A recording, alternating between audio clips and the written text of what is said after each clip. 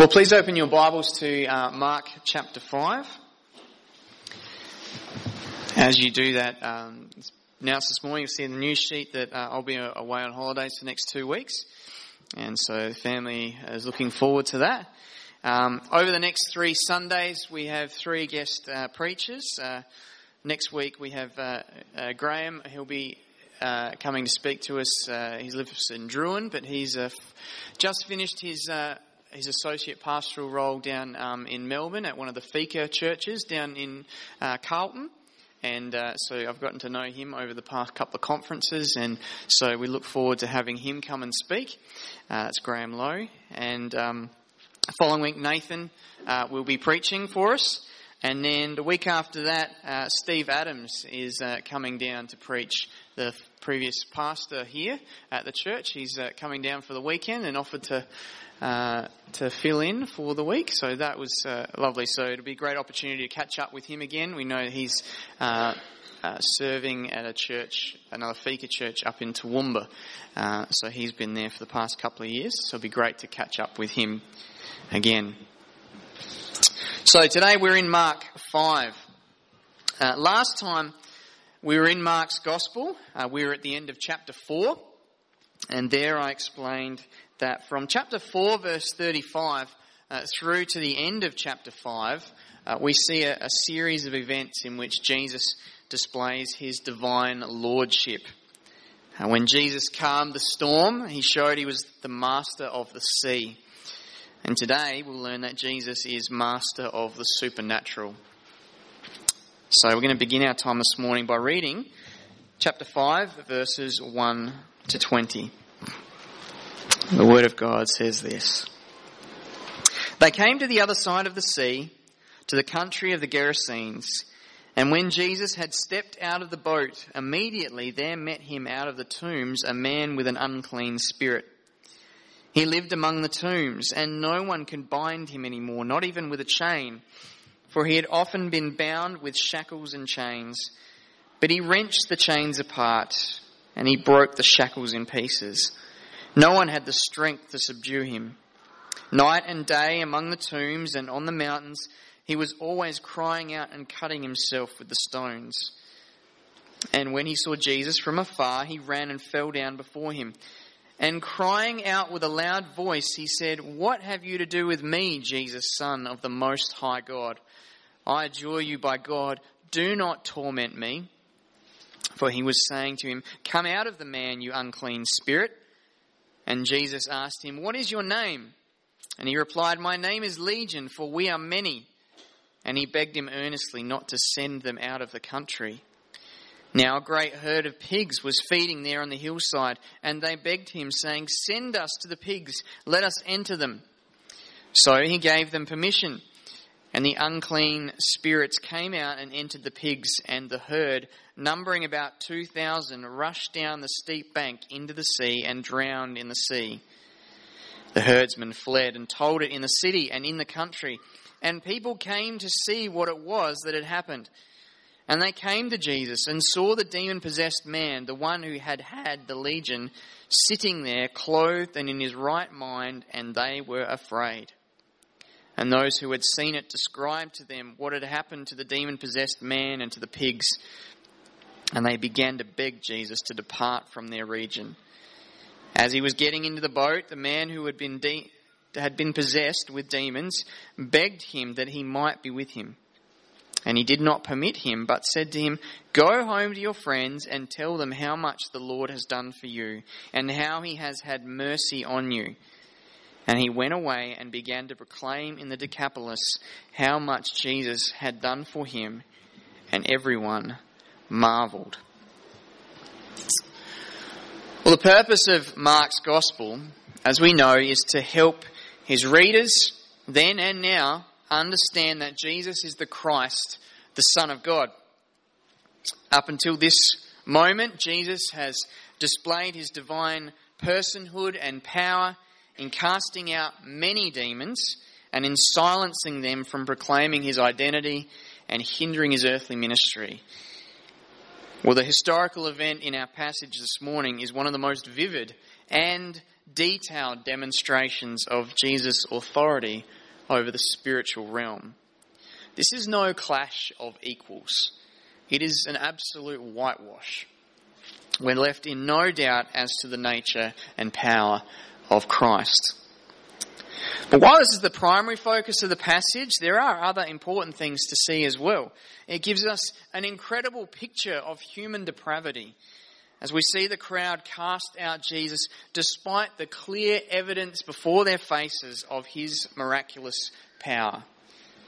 It shows us the merciful nature of God. It also gives us clear warrant for evangelism. It's such a rich passage, and I pray the Spirit would illuminate our hearts and minds to understand its depths as we study it right now.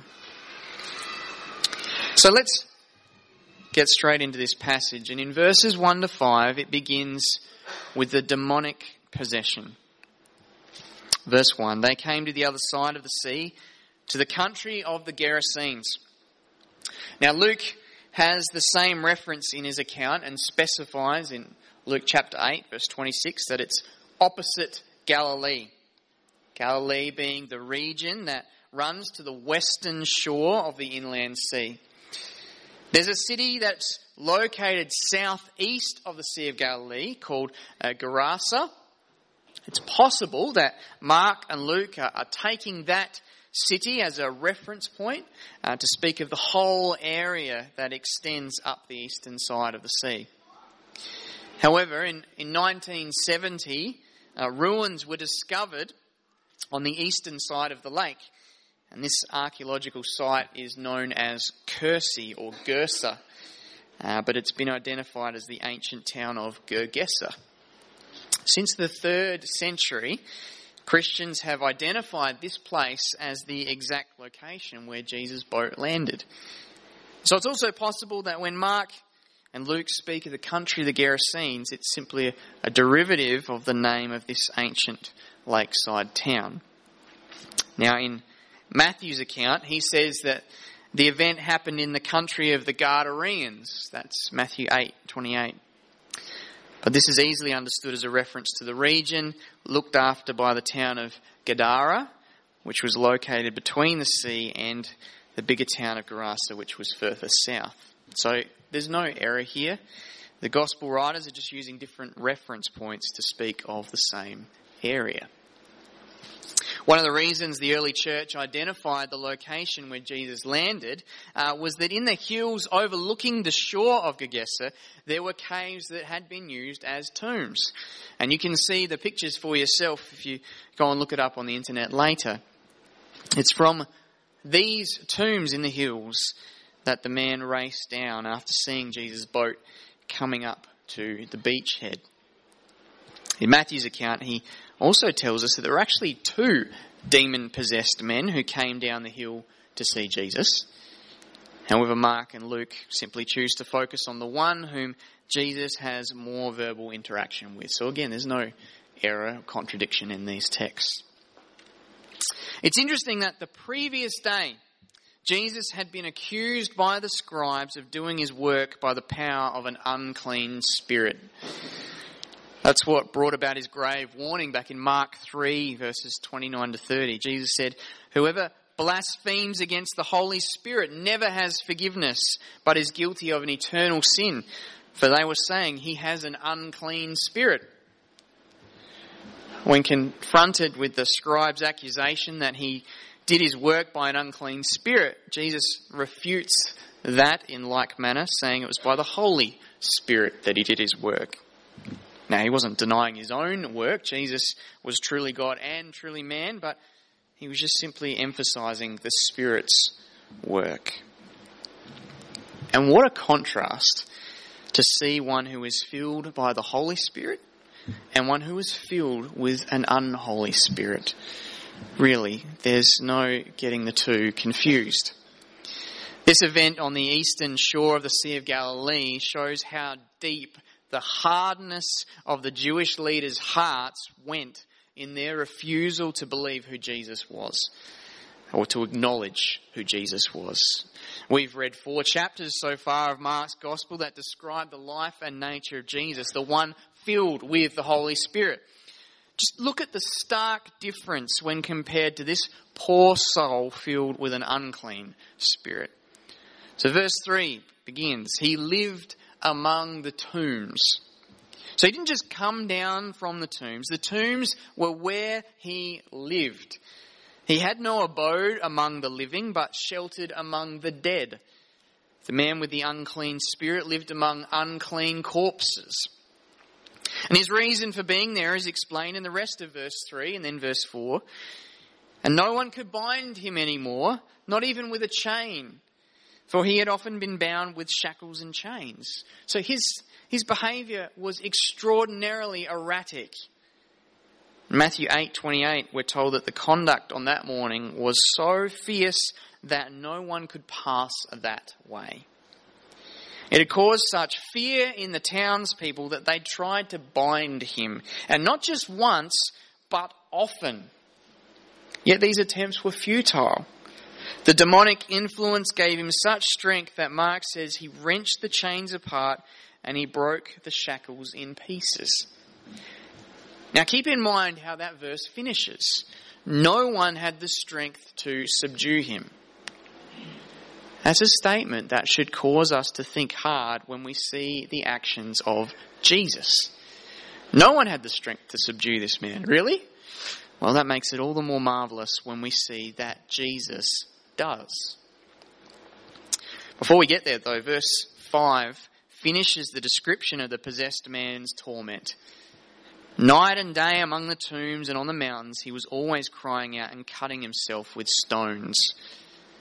This man is a walking image of the destructive nature of Satan and his demons. Satan lures people with the promise of abundant life, but he is the father of lies and seeks only to steal, kill and destroy. Now, Christians need not fear that we could ever be possessed by a demonic power. We have the blessing of the indwelling Holy Spirit. Romans 8 verse 9, the Apostle Paul tells us, you, however, are not in the flesh but in the Spirit, if in fact the Spirit of God dwells in you. Anyone who does not have the Spirit of Christ does not belong to him. So having the indwelling Holy Spirit is part and parcel of being a Christian. Every person, upon initial belief in Christ, is baptized through the Spirit into union with Christ and is indwelt by that same Holy Spirit. There are no haves and have-nots in the kingdom of God. And yet, while God has delivered us from the domain of darkness and transferred us to the kingdom of his beloved Son, as we're told in Colossians chapter 1, nevertheless, we are to be ever vigilant to set our minds on things that are above, not on things that are on the earth, as per Colossians 3. We've been freed from bondage to sin, but we can still be tempted by sin. Paul tells us at the end of the letter to Ephesians that there is a spiritual battle going on that we must be prepared for every day. 1 Peter 5 verse 8, that apostle exhorts believers to be sober-minded, be watchful. Your adversary, the devil, prowls around like a roaring lion seeking someone to devour. We must see the devil's promises for the promise of death that they really are.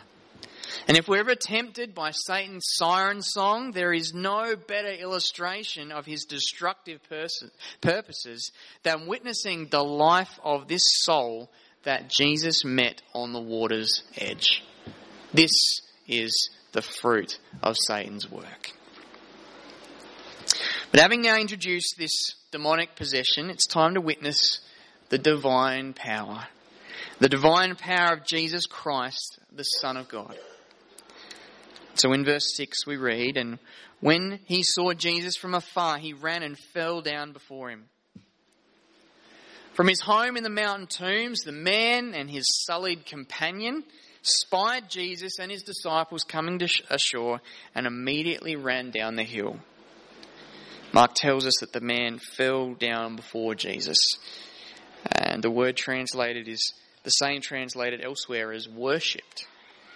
However, the reverence shown to Jesus here is didn't stem from repentance and faith, but it rather came from fear and terror. Some hold that it was the possessed man who was worshipping Jesus and pleading for his merciful assistance. But the conversation that directly ensues is between Jesus and the demon, which you can see from verse 7, which says this, "And crying out with a loud voice, he said, 'What have you to do with me, Jesus, the Son of the Most High God? I adjure you by God, do not torment me.'" In the beginning stages of Jesus' Galilean ministry, he encountered a demon-possessed man in the Capernaum synagogue. In that instance, the people had no idea the man was possessed, and so it shows that the destructive nature of demons does not necessarily manifest itself in the same way.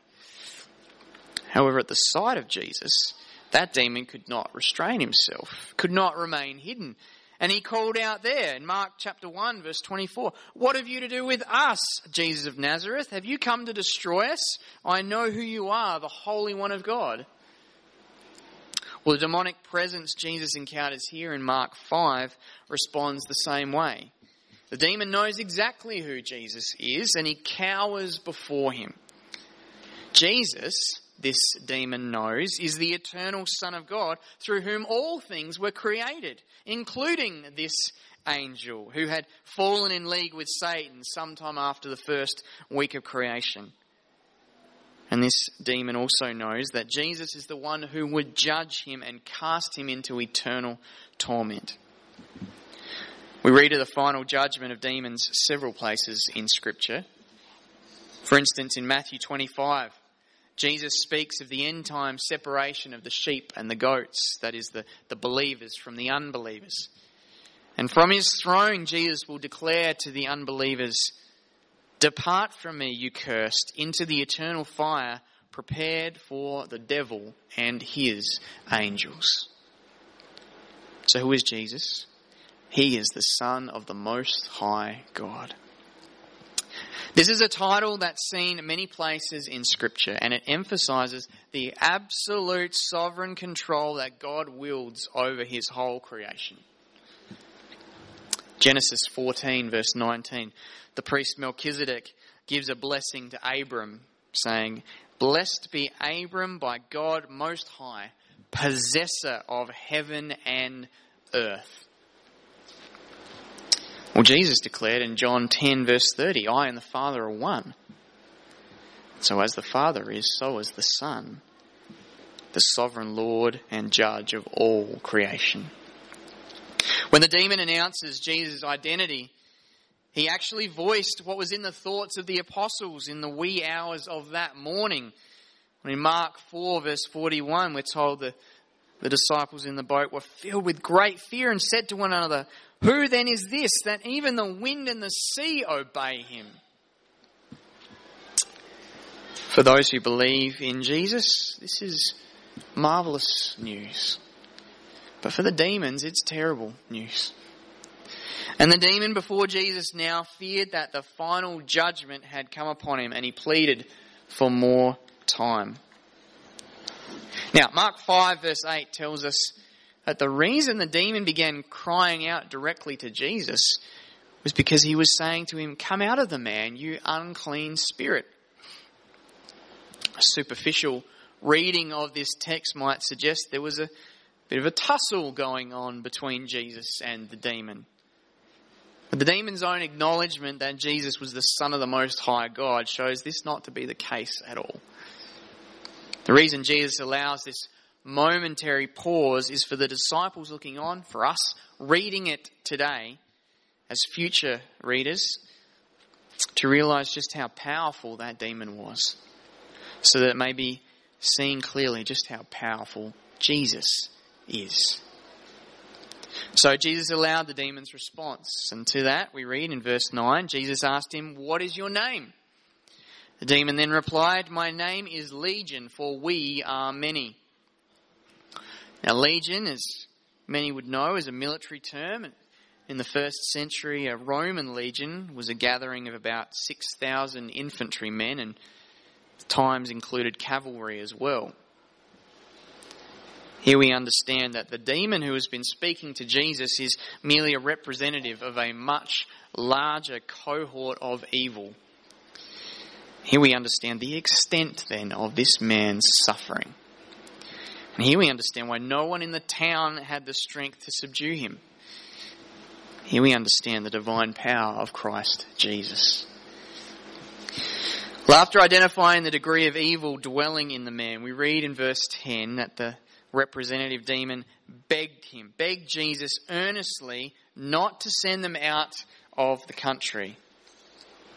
Luke specifies in chapter 8 verse 31 that the demons begged him not to command them to depart into the abyss. They knew Jesus could have sent them straight to hell, and they plead to stay where they are. Now, should we see Jesus' action as a sign of mercy to the demons? Absolutely not. Rather, we should see what follows as Jesus permitting the demons to further reveal their destructive nature and to reveal the spiritual condition of the townsfolk. As we read this passage 2,000 years after it took place, we're left in no doubt where the true power lies and where true life is found. So from verse 11, now a great herd of pigs was feeding there on the hillside, and they begged him, saying, "Send us to the pigs, let us enter them." The fact that the pigs suddenly rushed down the bank like lemmings and jumped into the sea to their deaths is proof that the man was not suffering from either a physical disorder or a spiritual sin of his own. He didn't have a disorder, he had a demon. In fact, he had lots of demons. The amount of pigs testifies to that. See, while demons are spirit beings, fallen angels, they're not omnipresent. They can't be in more than one place at one time. One demon did not possess all those pigs. Many demons did.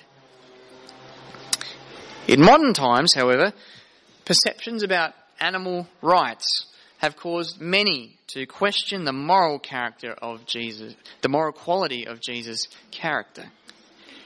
In the first half of the 20th century, Bertrand Russell was a famous philosopher and critic of religion, especially of Christianity.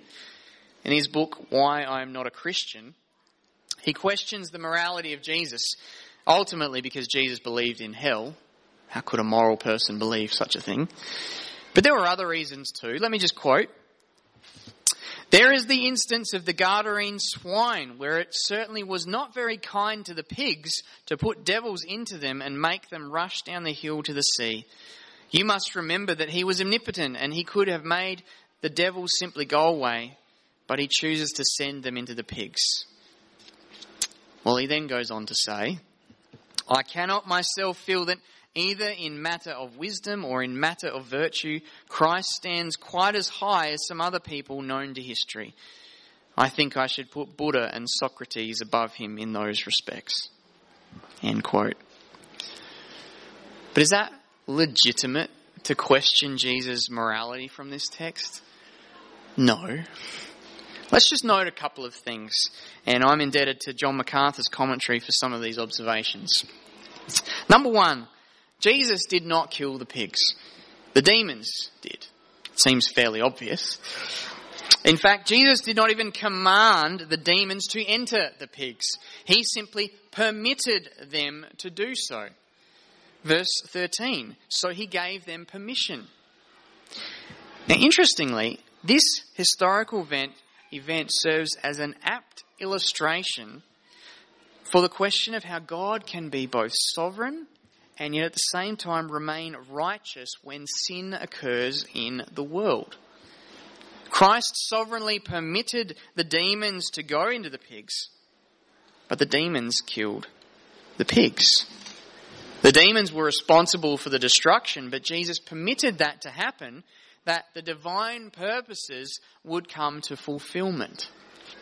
To blame Jesus for the death of the pigs is equivalent of blaming God when any bad thing happens.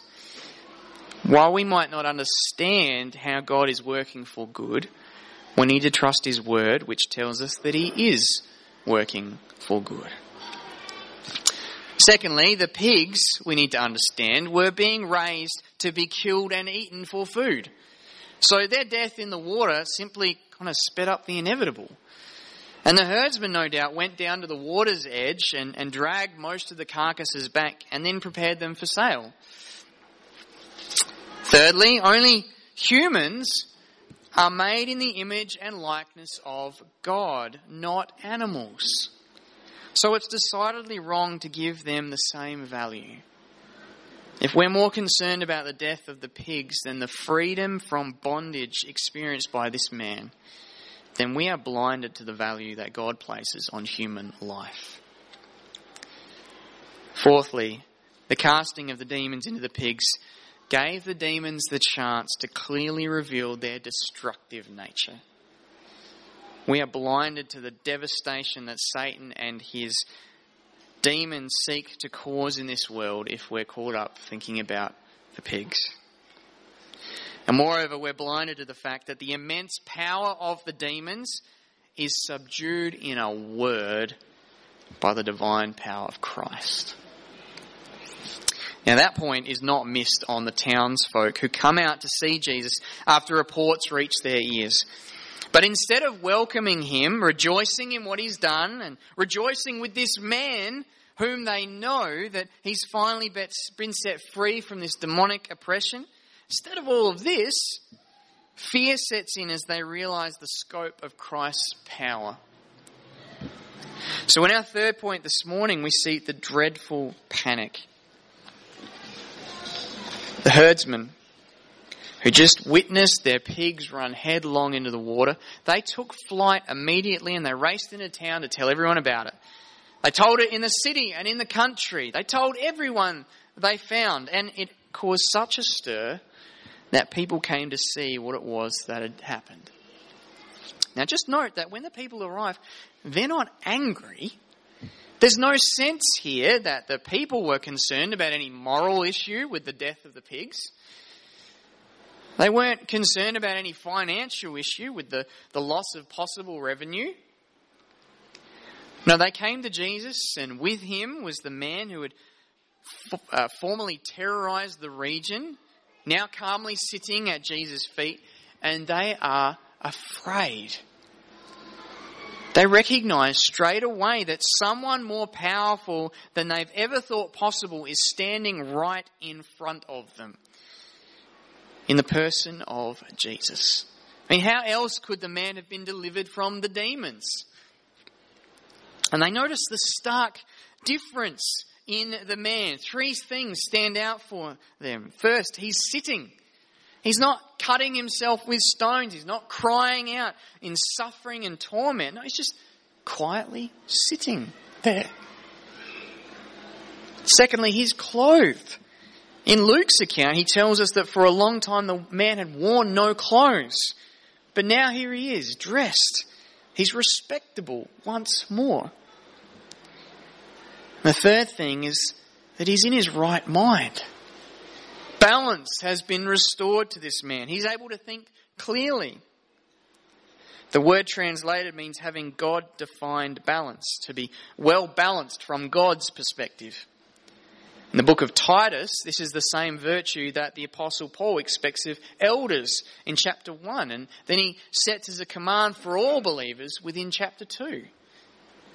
This fact, coupled with the posture of the man sitting before Jesus, the posture of a disciple, shows that the man experienced more than a physical transformation. He experienced the spiritual transformation of his soul. Although it's not recorded for us, it seems the logical conclusion that after Jesus healed the man, he spoke the gospel to him. And the man believed and experienced true deliverance. In the early hours of the morning, the apostles on the boat experienced the calm of the waters. Well, now this man experienced the calm of his own soul. But while this man quietly sits there, the crowd is in a right state of panic. Verse 16, we're told that while the people were looking back and forth between Jesus and the formerly possessed man, the herdsmen begin to recount once more the events they'd just witnessed. There is no doubt about what has happened. There are eyewitnesses to the fact. There's the evidence of the man himself sitting there, clothed in his right mind. There's no conclusion that could be reached other than that Jesus possesses power of extraordinary might. But does it cause them to fall down in worship? No, it does not. The demons begged Jesus to allow them to stay in the region. The people begged Jesus to leave their region. And this rejection of Jesus shows that it takes more than witnessing a miraculous event to lead a person to repentance and faith. Now, I'm not saying that miracles weren't important by any means. I mean, last week, Nathan preached from the purpose statement of John's Gospel, which the apostle wrote in chapter 20, verses 30 to 31. Now, Jesus did many other signs in the presence of the disciples, which are not written in this book, but these are written so that you may believe that Jesus is the Christ, the Son of God, and that by believing you may have life in his name. So John recorded Jesus' miracles, or at least some of them, so that we could read them as signs which point us to the identity of Jesus. He called people to read and to see and to believe. But John understood that more needs to happen for someone to believe than witnessing or reading about the miracles of Christ. For true faith to occur, there needs to be an initial internal miracle in the heart of a sinner. That is the new birth, the regenerating work of the Holy Spirit. In John 3, Jesus himself says to Nicodemus, "Truly, truly, I say to you, unless one is born of water and the Spirit, he cannot enter the kingdom of God." Unless the Spirit brings about this new birth, you cannot enter the kingdom of God.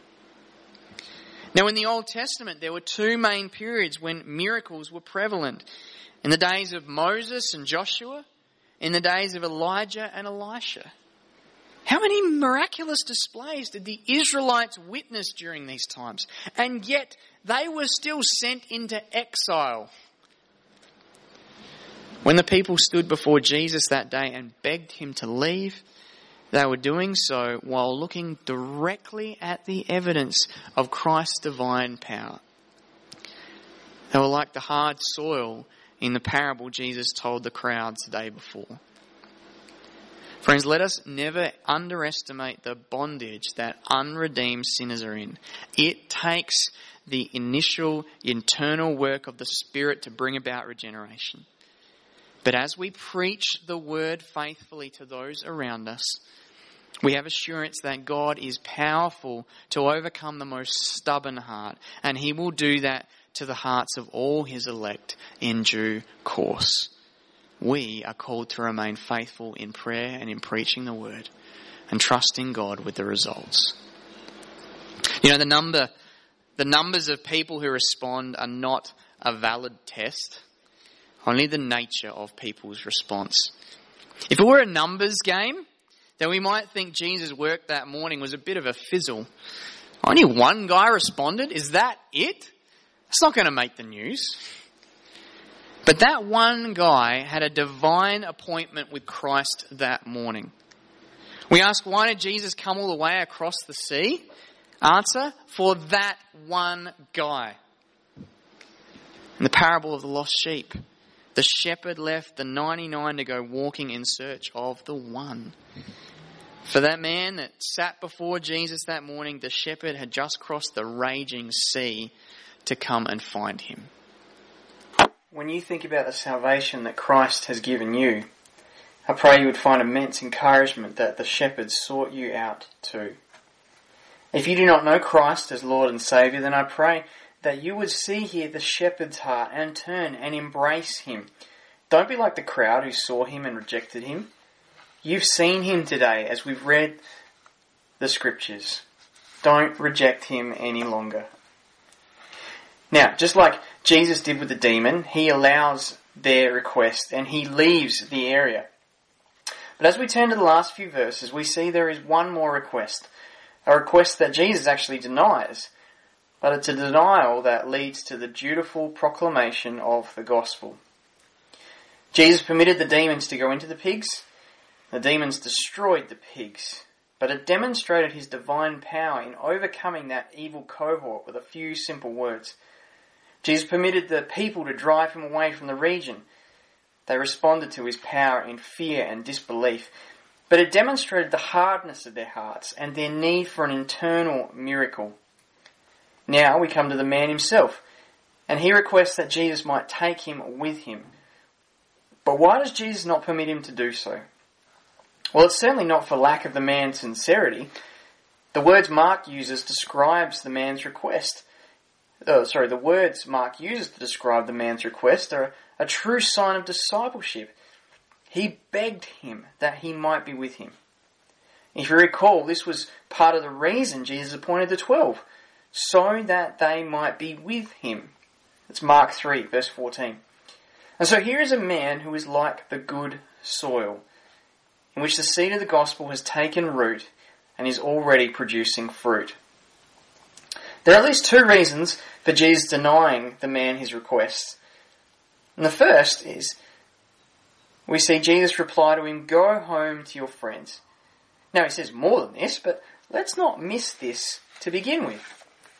The man had lived in isolation for some time now and in depraved conditions. He was naked and in the tombs. And it's true he had another lost companion with him, but I don't think you'd really class another demon-possessed man as good company. The only time he saw others was when they tried once more to chain him up. When Jesus calls the man to go home to his friends, what we see is a wonderful picture of restoration to fellowship. Jesus truly comes to bring life. As we said, there is more here. So secondly, we see that Jesus commissions the man to become a witness for him. Jesus said to him, "Go home to your friends and tell them how much the Lord has done for you and how he has had mercy on you." Now, a few moments ago, I spoke of the importance of God working an internal miracle in the hearts of sinners. Jesus himself spoke of this many times during his ministry. And yet, we also recognize the importance of evangelism. The Holy Spirit regenerates people's hearts in conjunction to them hearing the word that he has inspired. That's why we're not to be ashamed of the gospel. God does not save people apart from hearing the word of the gospel. Prior to the final scriptures being written, there were times when God spoke directly to people. We think of Abram, for instance, or the Apostle Paul. But let's just consider Paul for a moment. Did he expect that what happened to him on the road to Damascus was the general way God worked, and that we should ever expect God to do that again? Well, no, he did not. In Romans 10, verse 17, he declared, "Faith comes from hearing, and hearing through the word of Christ." And so it's the duty of the church to proclaim the word of Christ. That is the good news. We know the great commission Christ gave to the apostles, and by extension to all the church. That is to go into the world and make disciples by teaching them about Christ. Every Christian is to be ready to share the gospel. Every Christian is to be prayerfully seeking opportunity to speak the gospel. In looking at the words Jesus told this man, there was also a personal aspect to it. Tell them how much the Lord has done for you, and how he has had mercy on you. Well, here's the value of personal testimony, of how the Lord has expressed his love and mercy to you. And yet we must be ever diligent in the way that we speak, that we are truly sharing the gospel. This week I was listening to a Reformed pastor from a church in Zambia, and he was lamenting on the fact that many on the African continent are being duped by the prosperity gospel. They're being told, come to Christ for deliverance from marriage problems. Come to Christ for deliverance from financial difficulties. Or come to Christ for deliverance from health issues. But that's not the gospel at all, is it? The gospel is the person and the work of Jesus Christ to save sinners from the wrath of God through faith in him alone. When Jesus cast the demons out of that man, that was not his full deliverance. That only occurred when he repented of his sin and trusted in Christ as Lord and Saviour. Only then was he delivered from the even greater horror of the wrath of God. So share your testimonies with people. Absolutely share them. Tell of what the Lord has done for you. But do not neglect to speak about the greatest mercy you have received in the forgiveness of your sins through faith in the only Saviour, Jesus Christ.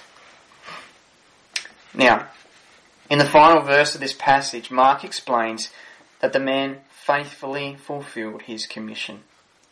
Verse 20, and he went away and began to proclaim in the Decapolis how much Jesus had done for him. And everyone marvelled. Just note how in the previous verse Jesus commissioned the man to tell others what the Lord had done for him, and how in this verse Mark records how the man told the people how much Jesus had done for him. And so we're left in no doubt that the work of the Lord is the work of Jesus. Now, the Decapolis was the Greek name for a group of 10 cities on the eastern side of the Sea of Galilee. And the region extended north of the sea to Damascus, and then in the south past the city of Gerasa. It was a large territory. It was a Gentile territory. And that accounts for why Jesus was less concerned about him being spoken about in these areas than on the western side, which was predominantly Jewish. And of course, aside from that, at that moment, Jesus was being asked to leave on account of who he was. So his ministry in that region could not be any more hindered than it already was. So when Jesus left the Decapolis that day, he had one follower. But this was not the last time Jesus would come to the Decapolis. We learn at the end of Mark 7 and then into chapter 8 that months later, Jesus returned and a great crowd came out to him. He healed many and he fed the 4,000. No doubt others spoke of the events of that first morning in the Decapolis, but Mark clearly gives a great deal of credit to the dutiful proclamation of this one man.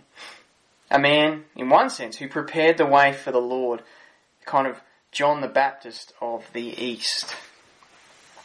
Now we really have no idea the impact of our simple proclamations. But we are called to be faithful and trust that God will bring about his purposes through it. Sometimes it will feel like no one's listening. Sometimes we may never see the fruit of our endeavours. But that's not what is set before us. As believers in Christ, each one of us is called to faithfully speak the gospel in the areas that God has placed us. For some, that's a call to go overseas. For others, it's a call to remain in the same town your whole life. It doesn't matter where we are, for wherever we are, God has placed us there, and that is our mission field. So how do we end today? Well, simply with this. Jesus is Lord. He is the Master. Master over the natural realm, Master over the spiritual realm. And as Master, he is benevolent and kind and merciful. So let us believe upon his glorious name, and let us proclaim his glorious name.